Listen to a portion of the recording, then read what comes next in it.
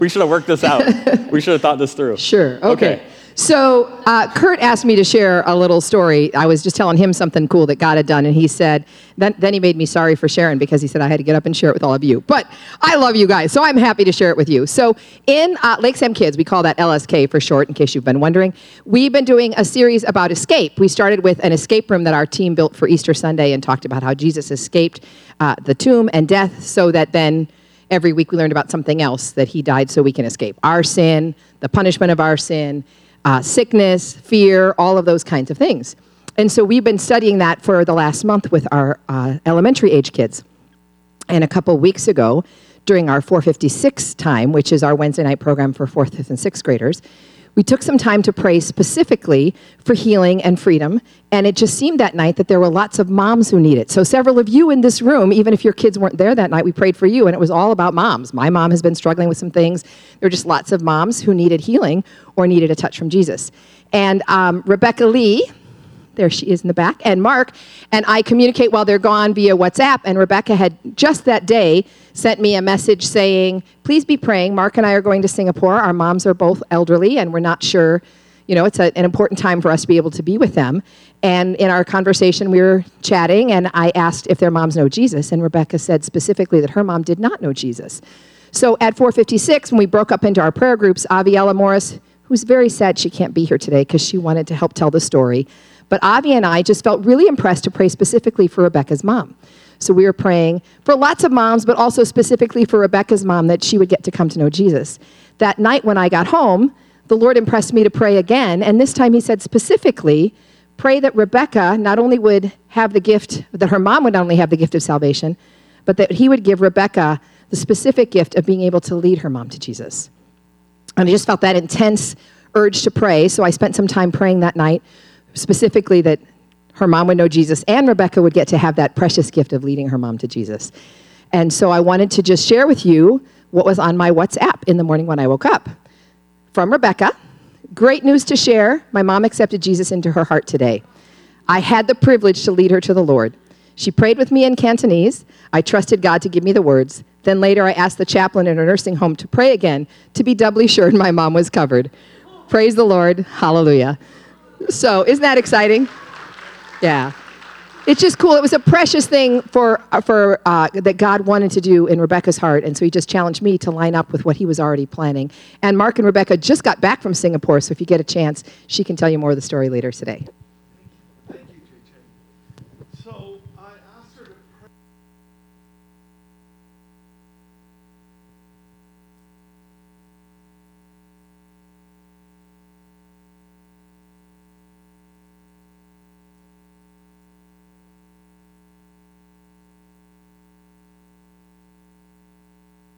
Test. There you go. All right. So the reason why I asked her to share that testimony is, of course, because we're in a season right now. And the season that we're in is that the Lord is asking us to be bold, to operate in his anointing, to let his Holy Spirit come upon us so that he can do whatever he wants through us in order to reach people. That's where we are. And here's a story of that happening in this church as people are praying for each other and so on. And when you hear this sermon, and this was not orchestrated, again, it's how God does things, but you will hear this whole principle of praying for other people to have that boldness, that anointing, that trust of the Lord to allow him to use them however he wants. So I want to say that last week, what we looked at is we've been looking at different parts of what keeps us from reaching out and doing that kind of thing, and keeps us from just operating in the fullness that God intends us to operate in. The thing that we noted last week is that our failures, we looked at Peter and the 3 times that he denied Jesus that night, but we looked at the fact that our failures do not only not disqualify us somehow or cause us to take a back seat, but that what actually is happening is God uses those failures to equip you, to bring you into a deeper place so that you can minister more effectively and fully and richly to the thing that God is calling you to do. God called Peter to be an elder of the disciples. Until he failed, he hadn't reached his full potential. when he failed, he became compassionate. He became humble. Still had the zeal, but he became much more balanced in the fullness of who he was supposed to be in order to do the things that God was calling him to do in the fullness that God was calling him to do it in all of the nuances and all the different ways. You see this? So this is what we learned last week. Now, this is critically important to remember, particularly for this week, because essentially this is one side of the coin.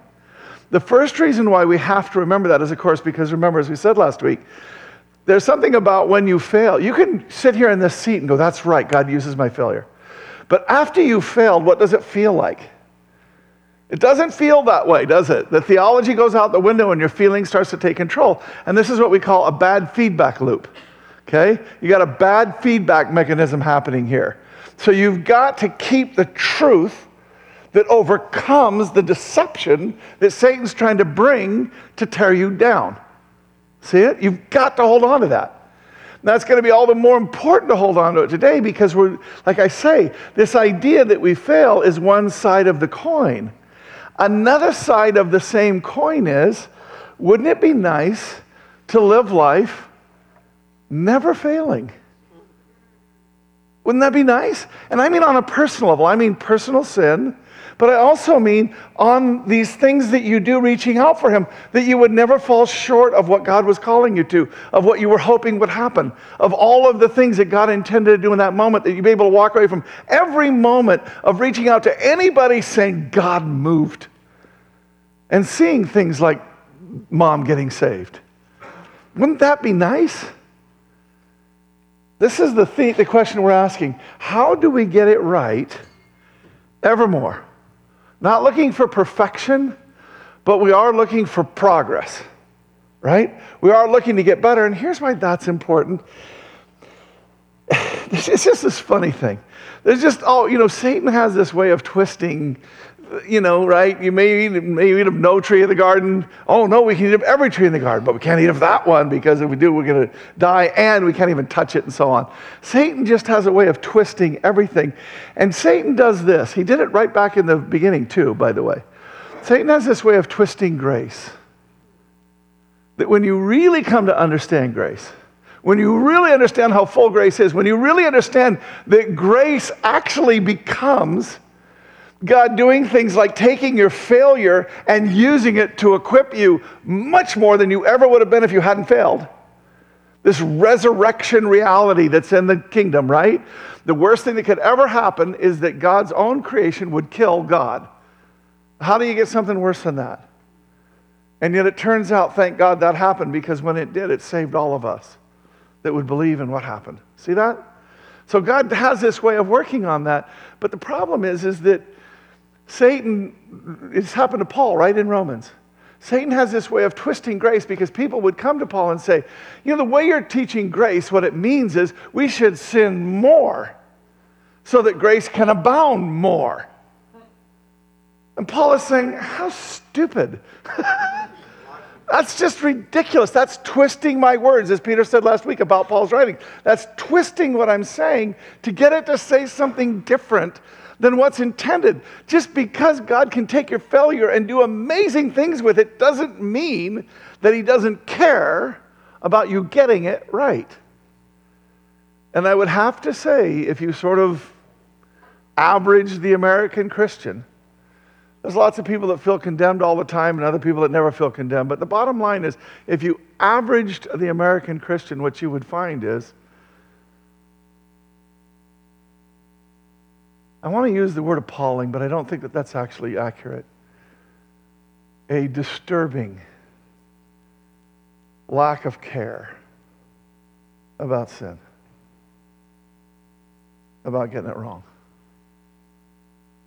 When you really come to know grace, Satan can twist it to make you not really care that much about sin. So you can't forget the one thing. But you can't forget the other one either. You have to live in the tension of a God who has a life where you're getting it right evermore. And he's still using every failure in glorious ways. This is important. I can't wait till we get to where we're going. Who's our prayer today? Michael Weber. Oh, that is wonderful. Praise God. Where are you, Michael? Where? Oh, there you are. So this is why you want to get to know Michael. This is a guy, yeah, I know you want me to say anything. I don't care. I love you. Okay? This is a guy who presses into the Lord in a unique way. In everything that he does in his life, he cares about how God feels, about how he's doing in it, what he's doing. This is a guy who's living an intentional life. He's trying. We have conversations all the time about various things that he's working through. And I love his walk. And you're the perfect person to pray for this particular sermon because of the way that we're talking about it. Because this is much of our discussions. So with that, love you, Michael. Would you pray for the sermon? Lift up another church too.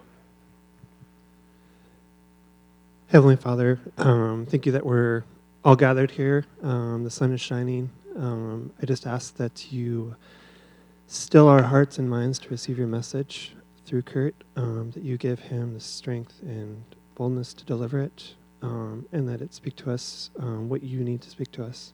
I also want to lift up Renton Christian Center as they kind of discuss retirement of the old guard and what the new generation will bring, that you be with them on that journey.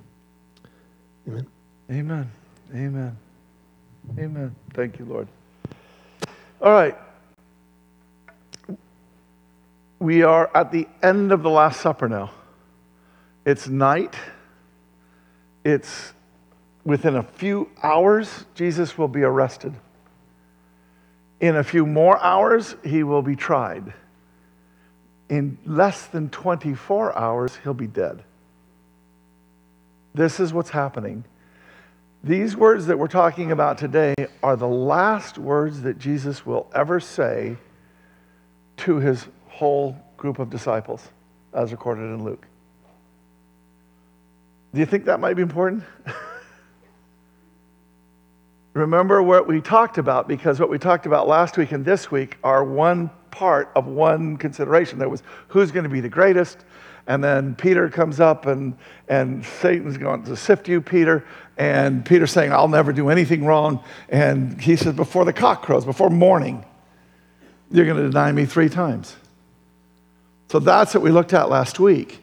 And these two things now, the one that we're doing today, the passage we're doing today, but also some of that passage are both in play because it was one thing. So I want to start with the scripture that we started with last week and didn't go into because I knew the Lord had me doing it for this week. So let me show you.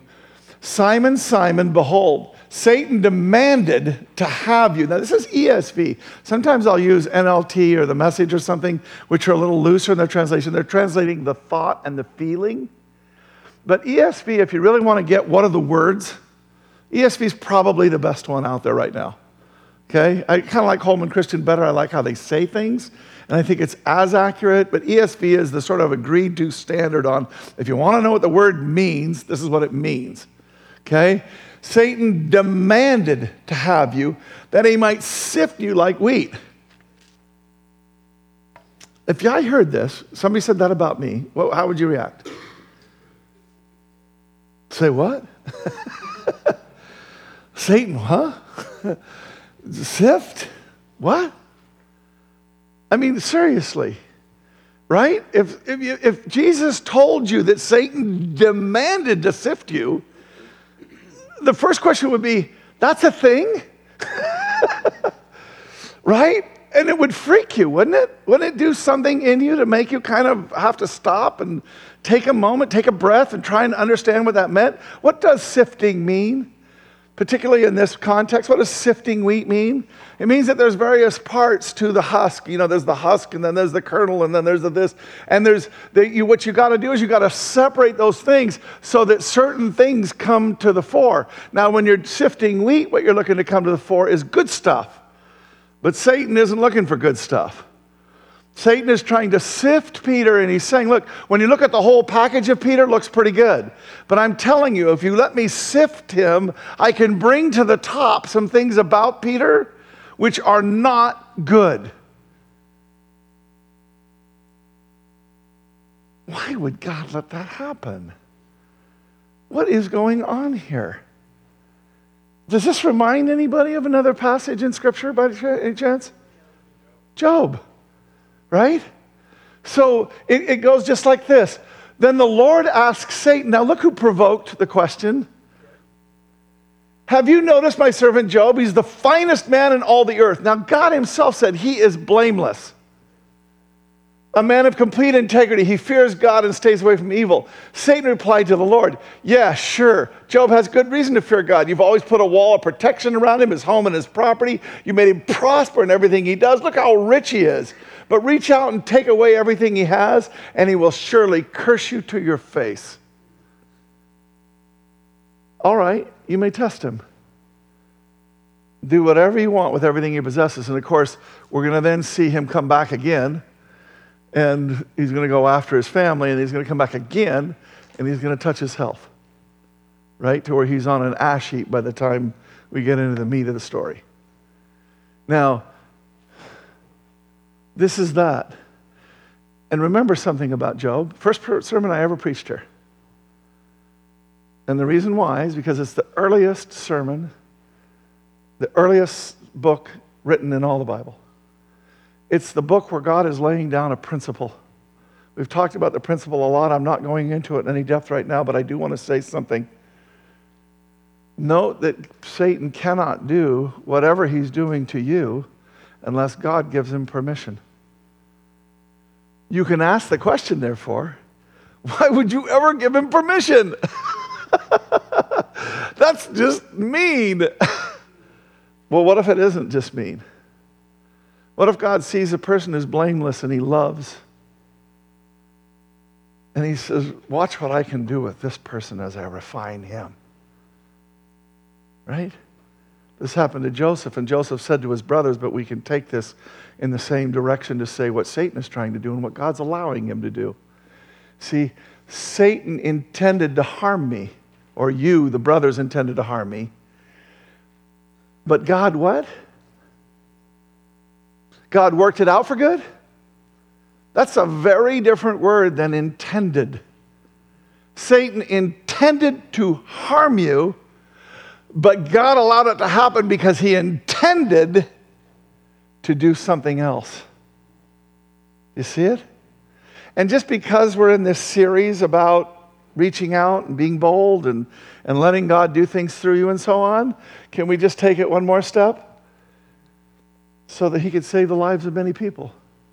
What was the point of God's refining? Is it just to make us all sparkly clean personally? Is that the point? His blood covers our sin. Let's be clear. He doesn't need us to be perfect. He knew that we weren't, and he died for us. Washed us clean. In him, made us new. We are perfect. So what's he doing when he allows something to happen? What's he doing? What's the point of it? It's not to make you a better person. It's to make you a better witness. It's to make you a more effective minister. The reason why he leaves us here on earth is because there's other people that don't know him. That's why we're here. Otherwise, after you get saved and get born again, go to heaven. Right? Be done with it. Why are you here? Is it so that you get more and more holier than thou? Well, Peter learned it the opposite way, right? It was to learn that I'm less holy than anybody else. And that's what made him an effective elder to the rest of the disciples. God's economy is unbelievable. It's unbelievable. What makes sense to us, and then he flips it on its head and we hear it and we go, well, that's just such a better idea. That's just such a better way to go about it. But the point is why is he letting people be sifted? Why is he letting this happen to you? You need to understand. It's to make you so that you're more effective at the things that he's asking you to do, because he loves these people that don't know him. And you're his plan to reach them.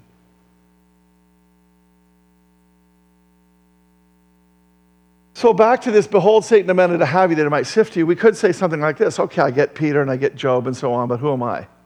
Well, it turns out that the you there is actually in a form that could be translated in the plural. It works both ways. So it would be saying, Satan demanded to have each of us, all of us. Now, we understand from the context that it's to locate to Peter, but do understand that Jesus doesn't make a word slip like that for no reason. He means it to apply. He's showing us what's going on through Peter, but it applies to all. You get it?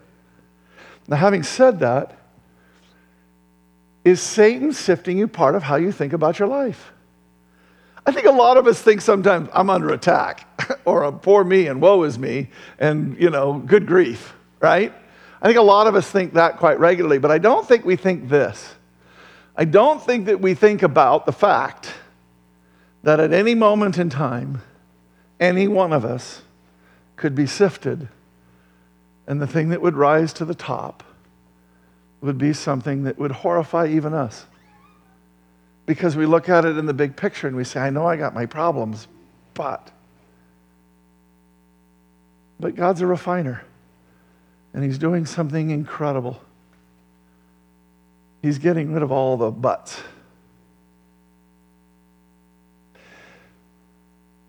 Do you think about that as part of your life? Is this in your life? I want to say it this way. The last thing that he's telling them has to do with how to win, how to get over on it, how to be victorious. He said to them, when I sent you out with no money bag or knapsack or sandals, did you lack anything? I told you don't take anything out when he sent them out 2 by 2. Don't take anything with you. Now, did you lack anything? What was the answer? Nah, perfectly taken care of. So now here's what Jesus is saying by saying that. He's saying, well then, you can trust me, right? Now he's not saying that for nothing. Because here's what he's about to say. Right now, but now let the one who has a money bag. See, before he said don't take anything, it'll all be okay. And he wanted us to learn how to trust him. But here's what he's saying now. Take a money bag. Likewise, a knapsack. Here's the thing. Find me anywhere else in all of Scripture Jesus says anything like this. And let the one who has a sword sell his cloak to buy one. Who has no sword, sell his cloak to buy one. Sell your clothing to buy a sword. Wow. What the heck? Isn't he the one that's been saying, my kingdom is not of this world? Isn't he the one that's been saying, he's going to say it in a few hours to Pontius and to Herod and everybody else, that my kingdom is not of this world, blah, blah, blah. Everything else, it's about something else, more deeper kingdom that's coming, blah, all this stuff. Why is he saying buy a sword? Do remember, who would it be who would strike off the ear of the guard? Who would it be? Okay, so, and then one of them, Peter, struck at the high priest's slave, slashing off his right ear. So, I get it. So Jesus is saying, now that he's over with his stuff, go to war. We're going to go to battle. Well, no, because the next thing he does is Jesus said, no more of this, stop. Don't do that. He who lives by the sword is going to die by the sword. That's what another account has, him saying. But then he touched the man's ear and healed him. Right? He's clearly not saying take up arms. Well, if that's the case, then why is he making such ominous statements? What's he doing here? This is the last time that he's talking with them, and he is essentially grabbing them by the shoulders and shaking them, trying to get them to understand that tonight everything changes. Everything you knew, everything you thought, everything you hoped for, everything changes right now. In a couple of hours, your reality is going to be completely different than anything you thought. And he's trying to get them ready for it. You see that? He's using this inflammatory language to try and get them to step up. Look, for the better, of course, because when Jesus dies and salvation comes to the world and we're made new, that's better. But very much for the worse, because, do remember, all of the 11 and then, or the 12, and then there's 11, of those 11, and including the plus one, all 12 or 11 of the 12 will die because of the gospel. Is that what you thought they were signing up for? Did you think they had that in their minds? I'm going to follow Jesus so that I can be put between 4 horses that are going different directions. Because that's how one of them died.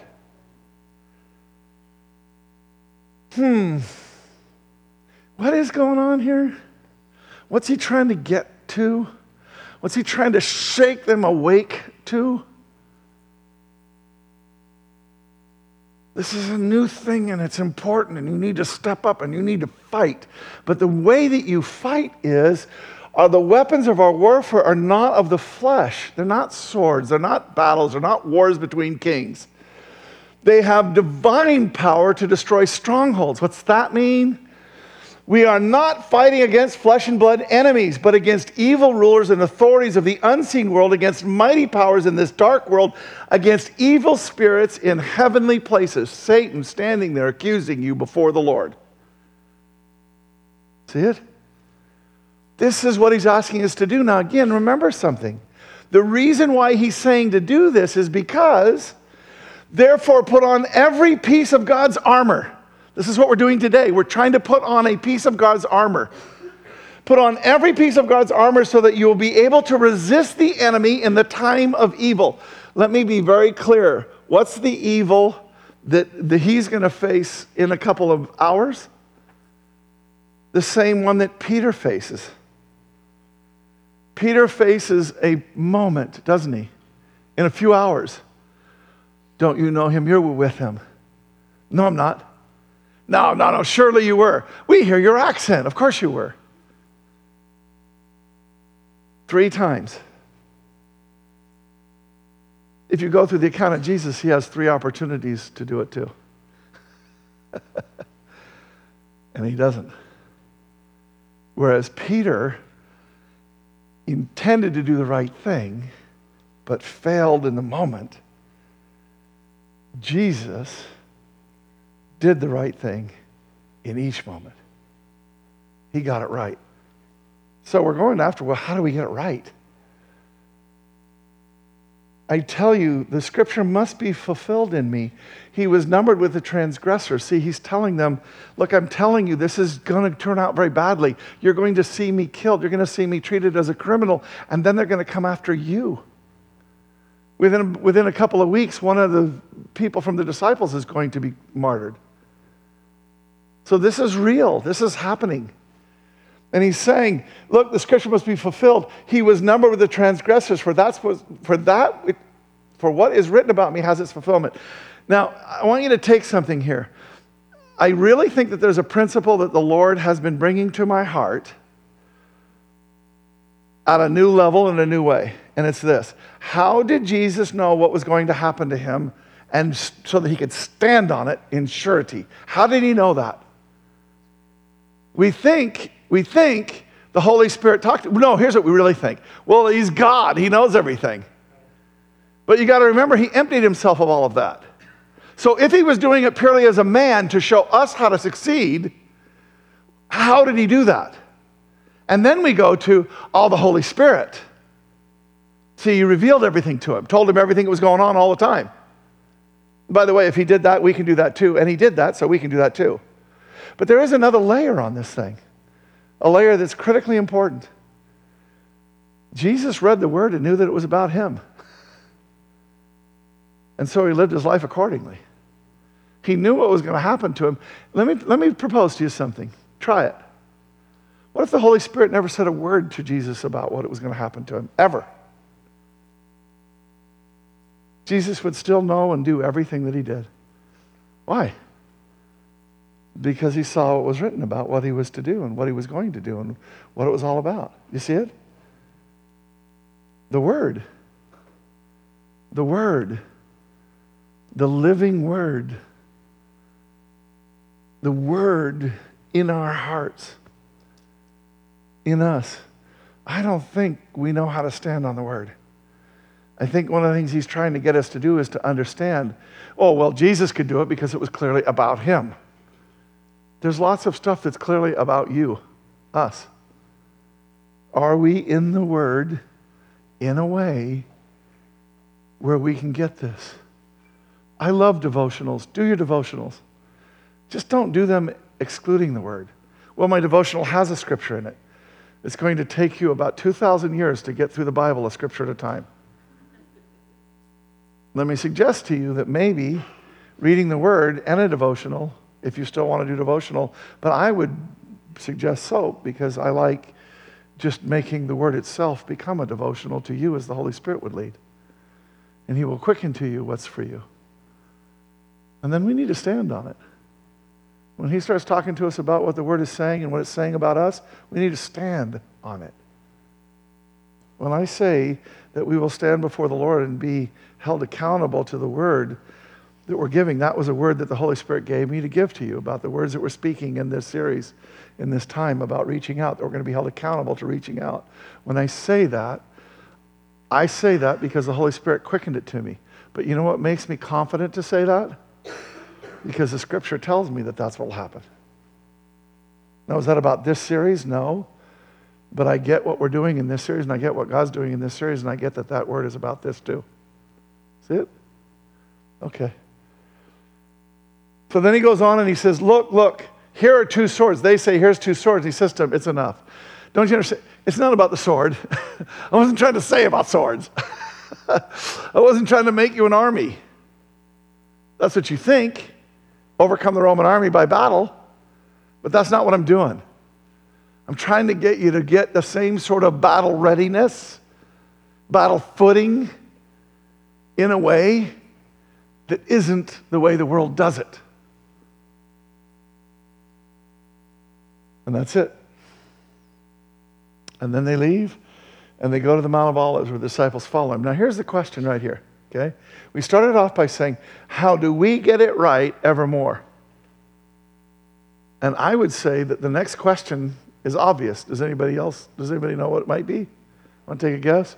If the question for us is how do we get it right evermore, we want to learn that, what should we look at? How did Jesus get it right? Right? Pretty simple. Well, how did he get it right? Real simple. He went on a little further. This is right then. He goes to the Mount of Olives and he does this. This is how he got it right. He went on a little further and bowed with his face to the ground praying. Now listen to what he prays very carefully. My Father, if it's possible, let this cup of suffering be taken away from me. You see what he wants? God, don't make me go to the cross. Don't make me be separated from you. If it's possible, take this cup from me.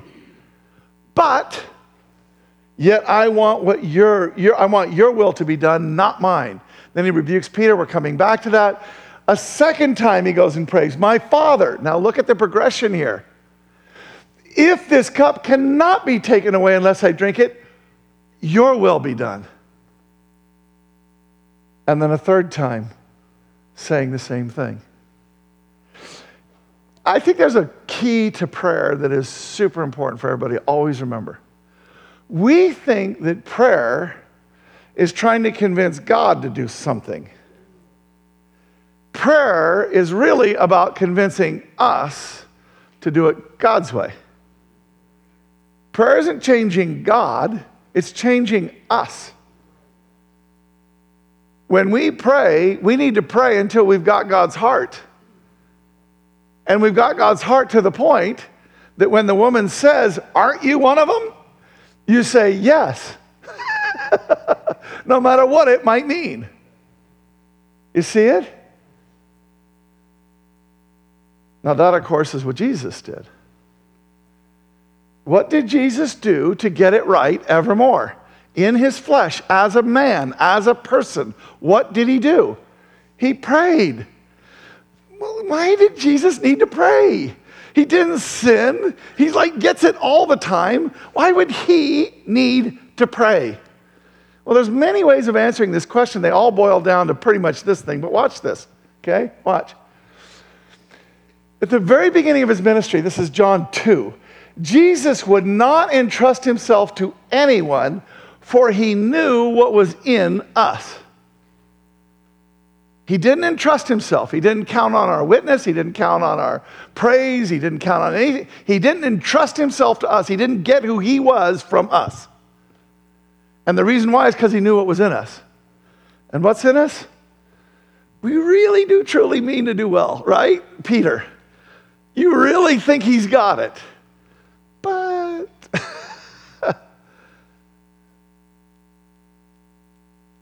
Jesus had to deal with his flesh. Jesus was a man. He was a human being. He had a will. We saw it in the garden. I want this cup to pass from me. That's my will. I need you to come. Lord, I need you to strengthen me. I need to change my own mind until I want what God wants more than I want what I want. Not only that, until I want what God wants so much that no matter what happens, always remember something. It's not our actions that are hardest. It's our reactions. Where did Peter fail? His intentions were perfect, but his reaction showed that thing that had been sifted to the top, that he wasn't there. But when Jesus was faced with that, it was there. But it wasn't there all the time. He had to get there.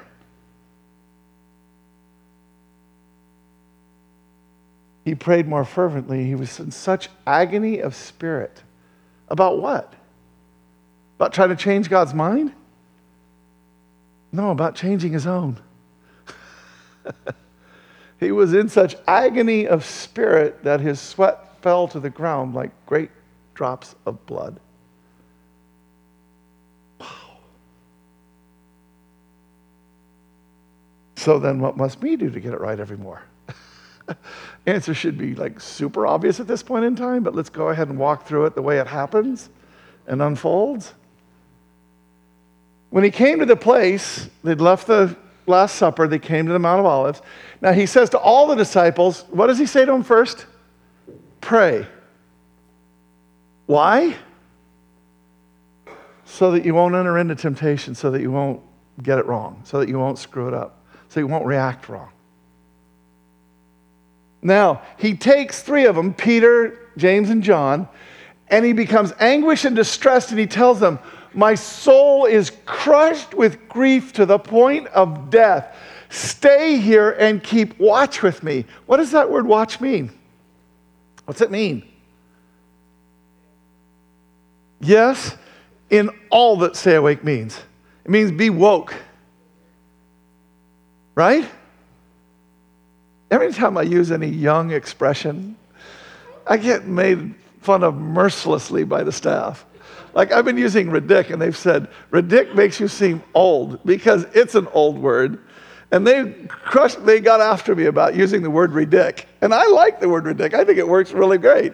But they're like, nah, it just makes you seem older because A, it's out of date, and B, it's an old man saying it. You just can't do that stuff. So anyway, watch. What's it mean?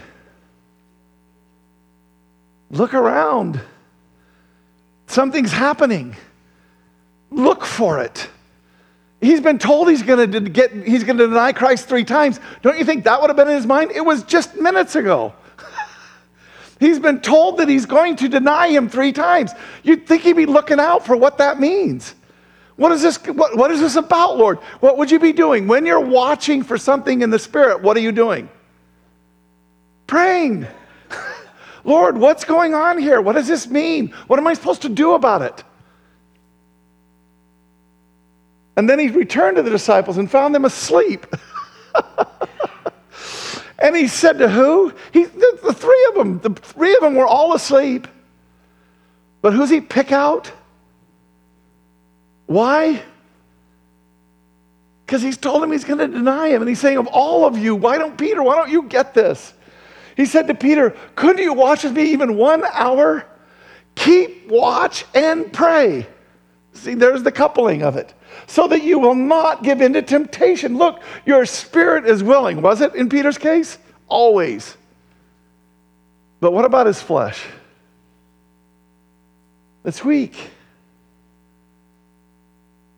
Do you think if Peter had really known what was going to happen in just the next few hours, do you think if he knew that the most painful thing he would ever do in his life was about to happen in a couple of hours, do you think that he might have picked up this challenge by Jesus and actually prayed?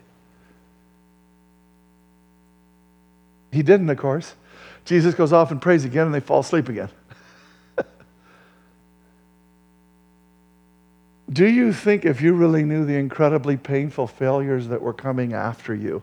I prayed about that word after. I looked for the right word and felt like the Lord said, this is the right word. There are failures that are coming after you. Satan is sifting you, trying to bubble to the top a weakness, a thing at which you are vulnerable. And he is trying to bring you into the most painful things that will ever happen in your life. If you knew that that was happening, would you pick up this challenge to actually pray? Can I say something? I'm being totally honest now. I don't think so. Jesus told Peter that he was going to deny him 3 times. So he knew that was going to happen before the evening was out. It wasn't like, you're going to deny me 3 times and it might be 10 years from now. You're going to deny me 3 times before morning. And what did he do? And who's Peter? He's the everyman. He's the one that we all are like. He's the one that you better recognize that you're like. Because if you don't, it makes you even more able to be tempted, able to fail. When you realize that you really could fail, my name is Kurt and I'm an alcoholic. When you realize that you're an alcoholic, you watch more carefully. My name is Kurt and I had a problem with drinking, but I'm good now. Well, you're just right picking.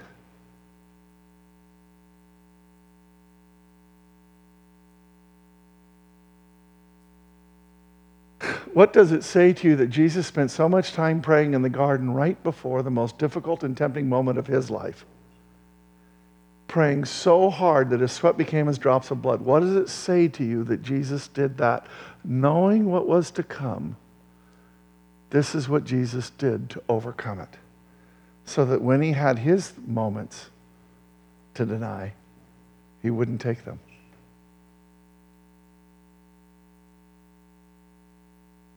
If he had to pray that hard to get to where he would not fail, how hard do you think you and I have to pray? Because here's the difference between Jesus and us. Jesus is pretty pure to begin with. And if he had to pray that hard to get past what relatively minor will was left, self was left, how about us who make all these self decisions almost every minute of every day of our lives? How hard do we got to pray?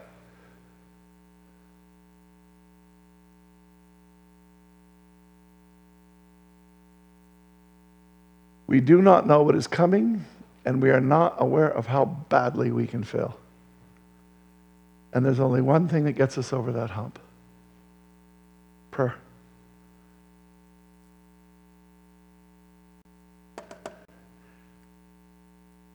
It's really easy right now to hear my words and be completely convicted and know that they're true. And be saying in your head and your heart, I just don't think I want to start praying 24 hours a day, 7 days a week on my knees. I think I'm going to have to depend on that grace card. I think I'm going to have to depend on, right, not properly calculating the cost, of course, of these incredibly difficult, painful failures. Can I say something? When you know something is true, but you also know enough about yourself to know that you don't want it, what are you supposed to do there? Because I can tell you what you shouldn't do. Don't fake it till you make it. Don't just, I can do this. Or I'm just going to bury that and I'm just going to, because what will happen when you do that? That's you trying to finish in the flesh what was begun in the spirit. And you will fail. When you find yourself at odds with what you know to be true and what you want to do, here's what you do. That's where you pray. Isn't that where Jesus prayed? Hey, I want this, but I don't want my will. Hey, God, I really do want to be the kind of prayer that prays through, as we used to say. We don't even use that word anymore. What did pray through mean? You prayed until you were done. What we do now is we pray and then hope.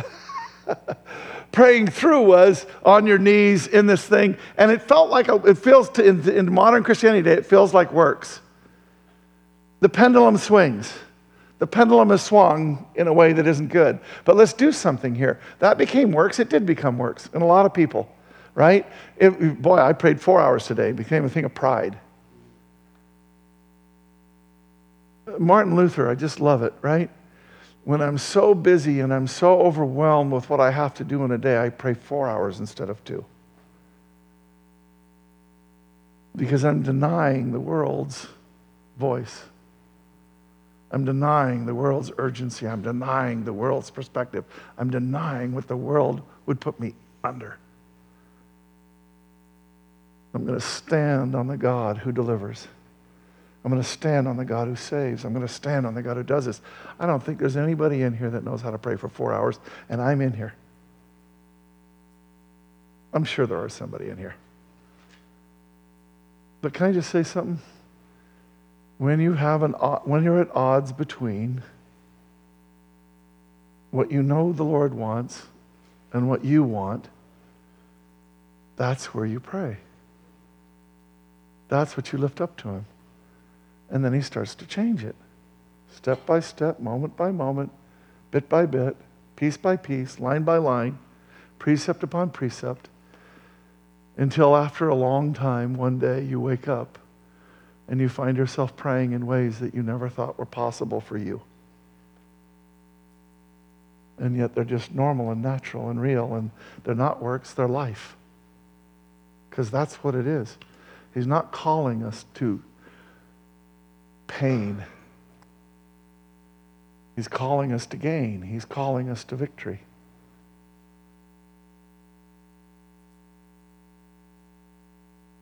One last thing that Jesus did to get it right evermore. He asked Peter and James and John to pray for him. What does that sound like in this context of this church? Threefold. If you're not in a threefold, I love you. Please get in a threefold. Ask some people, ask some friends. Maybe they're in one, maybe they'll be in another one. I don't know, but ask around. Always talk to us too, but please don't go to us first. We find it just works so much better when you just reach out to friends and you reach out to people and you put it together and you care about it. Here's what'll happen. When we care about something and we go after something that God wants, what does he tend to do? He tends to work it out for you.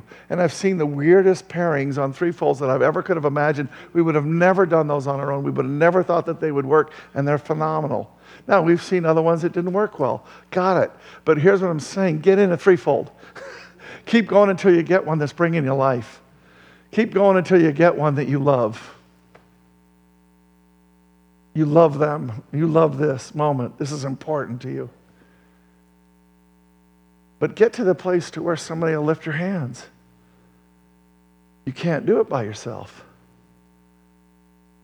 You can't do it in your flesh, but you can't do it by yourself even if it is God.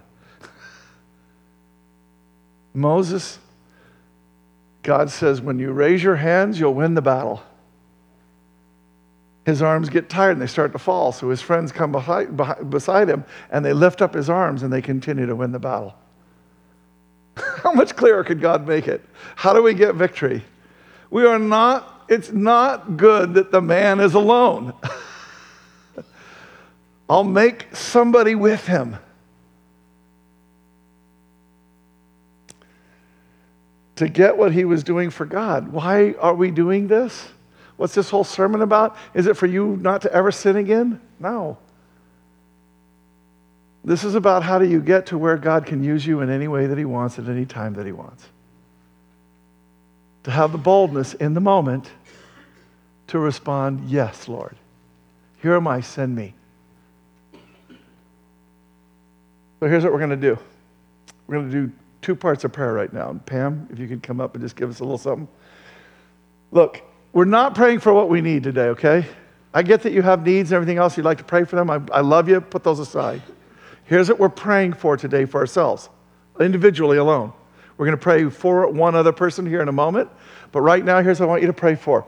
To trust him, to be bold, to be anointed.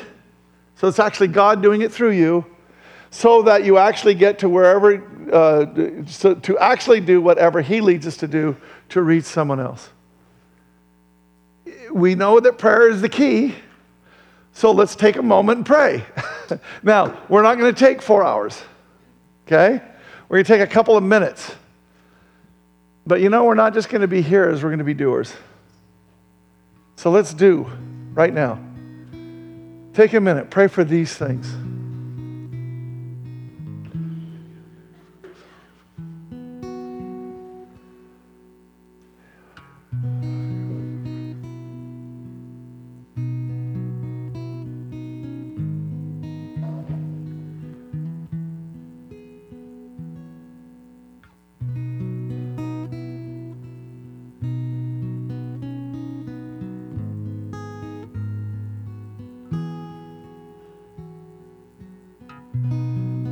Be bold.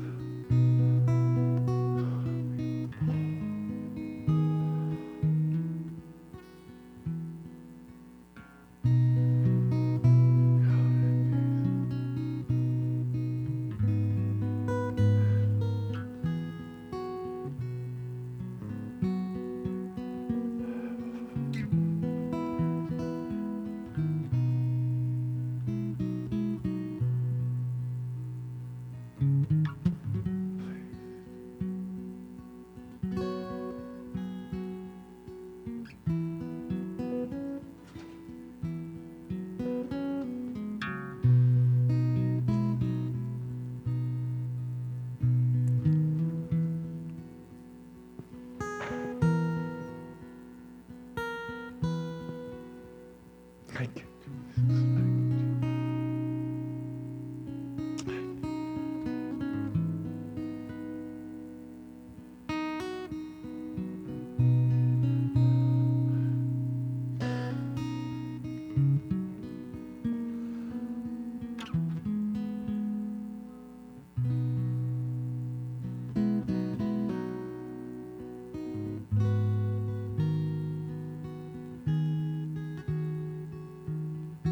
Thank you, Jesus.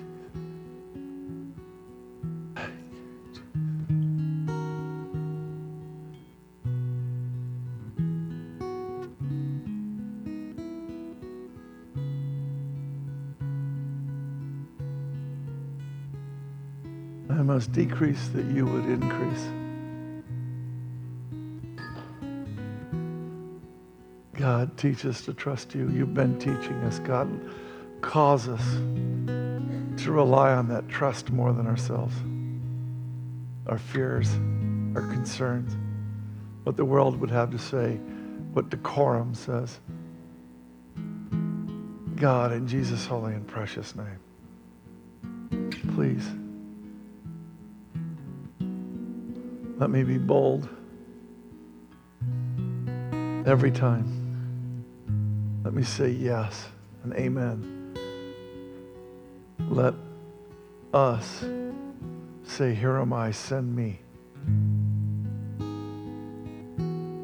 And God, in Jesus' holy and precious name, we don't go and don't send us unless you go with us and do this through us. Anoint us, your Spirit coming upon to do your work through us.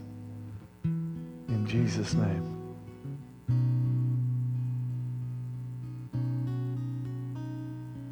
Let me be your instrument to do your will, no matter what it is, when it is, how it is, where it is. Speak to me. Now I want you to turn just to one other person. Please move if you're not with somebody, please. And those of you who've been around here, look around for that person that's alone, but one other person. And what I want you to do is lift their arms, lift their hands.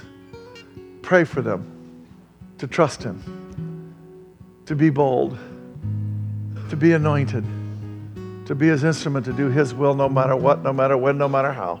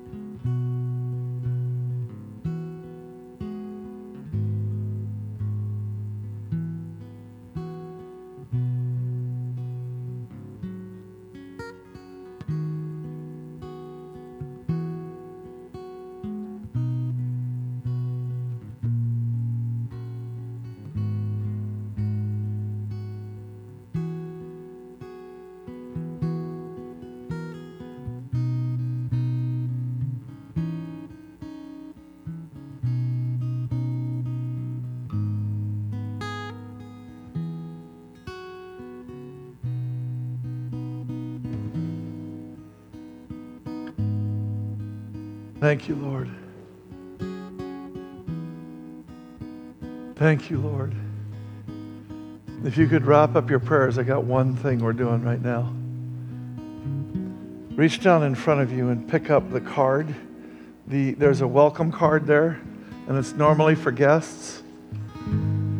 But I'm asking you to do something. I think I have a really good godly idea. Wanda, don't faint. I think I have a really good idea in the Lord of how to take this moment and extend it in a powerful way to the whole of our body. Watch this.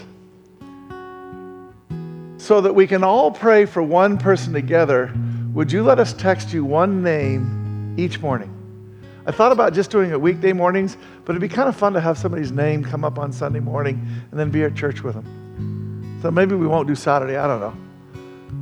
But I kind of like having breaks and things.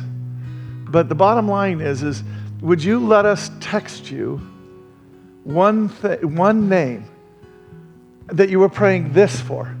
Not for their general health and well-being and so on. You can pray that too if you want, I don't care. But that you're praying for them specifically to be emboldened, to be empowered, to be an instrument of His in any situation at any time. Can you see the whole body praying for one person each day? Do you get it? Doesn't it have a nice feel to it? Doesn't it? Well, if you're going to do that, and if we're going to do this, I need you to do something. I need you to pick up that card and write in. You see we're down there? You see our fancy publishing here? See, please send me the daily text. You need to check the box. We need some record that you have approved this so that we can send you this text and that we're not spamming you. Okay? So would you please do that? Just right there. You got to put your name in there. You got to put your phone number in there. By the way, I guess I can adjust it a little bit. If you're an emailer, do this. Put down your email and put down your phone number and circle the one that you'd rather get. If it's a text or an email. If you're an emailer and you'd rather get it that way, we can do that. But I would really love every person in here to be receiving every day, or every day but Saturday, as I think where I'm going, every day but Saturday, they're receiving the name of one person in our body that we're all praying for. To be emboldened, to be His instrument, to be His will. Does that sound good? Does that sound right? It does to me, okay? Now, we're going to be passing the buckets around here in 2 seconds. Please put those in there. Remind me to say that when I get there, but put these in there, okay? And like I say, you can do it email or phone. Okay? And if you ever get to where you don't want them anymore, you can always opt out, or you can, just file the email. Okay? We'll put a title on it so that you can run it. Okay? What do you think? The heart is to pray for them to trust Him, to be bold, to be anointed, and therefore actually do whatever He would lead us to do to reach someone else. Reach in front of you, would you? 2 cups. These cups are to seal the deal, or to seal what God has just said to us in our hearts, to become one with Him in this. So in Jesus' holy and precious name, God, we lift up this cup in which is this body, this life that I've broken because I don't know about prayer. Not really. I pray an hour a day and I don't feel like I know anything. Really. That may scare some people. I probably shouldn't have said that. God will get you there. God will get you to where He wants you to be. In your schedule, in your day, moms, with your kids and all the demands, all of it. God will get you there. So in Jesus' name, Lord God, we don't want to be broken in our lives anymore. We don't want to make mistakes for things that we could have prayed through and that we could have been prepared for, even if we didn't know what they were. And we would have responded properly like Jesus, not Peter. So in Jesus' holy and precious name, God, we put a finger in here and break it to acknowledge what we've done. But in Jesus' holy and precious name, we lift it up as we look through this cup to the cross, where Jesus' stripes heal me, where Jesus took all failure, took it upon Himself and healed us perfectly. So in Jesus' holy and precious name, we take this cup together to be whole. In Him, take together. Thank you, Jesus. And now we lift up this cup in which is the life, the blood, the life the life that you have for us. It's already there. It's just waiting for us. We want it. And when we take this cup, we're saying it to become one with you, in communion with you as to this will. And if you are here and you do not know the Lord, this is your moment. Lovingly, I'm not going to ask you to raise a hand or do anything embarrassing or anything like that. That's God will lead you to do what you need to do, but I'm asking you, take this cup to receive new life. That's what everybody in here that knows him is doing right now, to become the life that he already has for us, ever more fully, to get it right evermore. So in Jesus' holy and precious name, thank you, Lord. Take this cup together. Amen. Ushers, thank you for coming forward.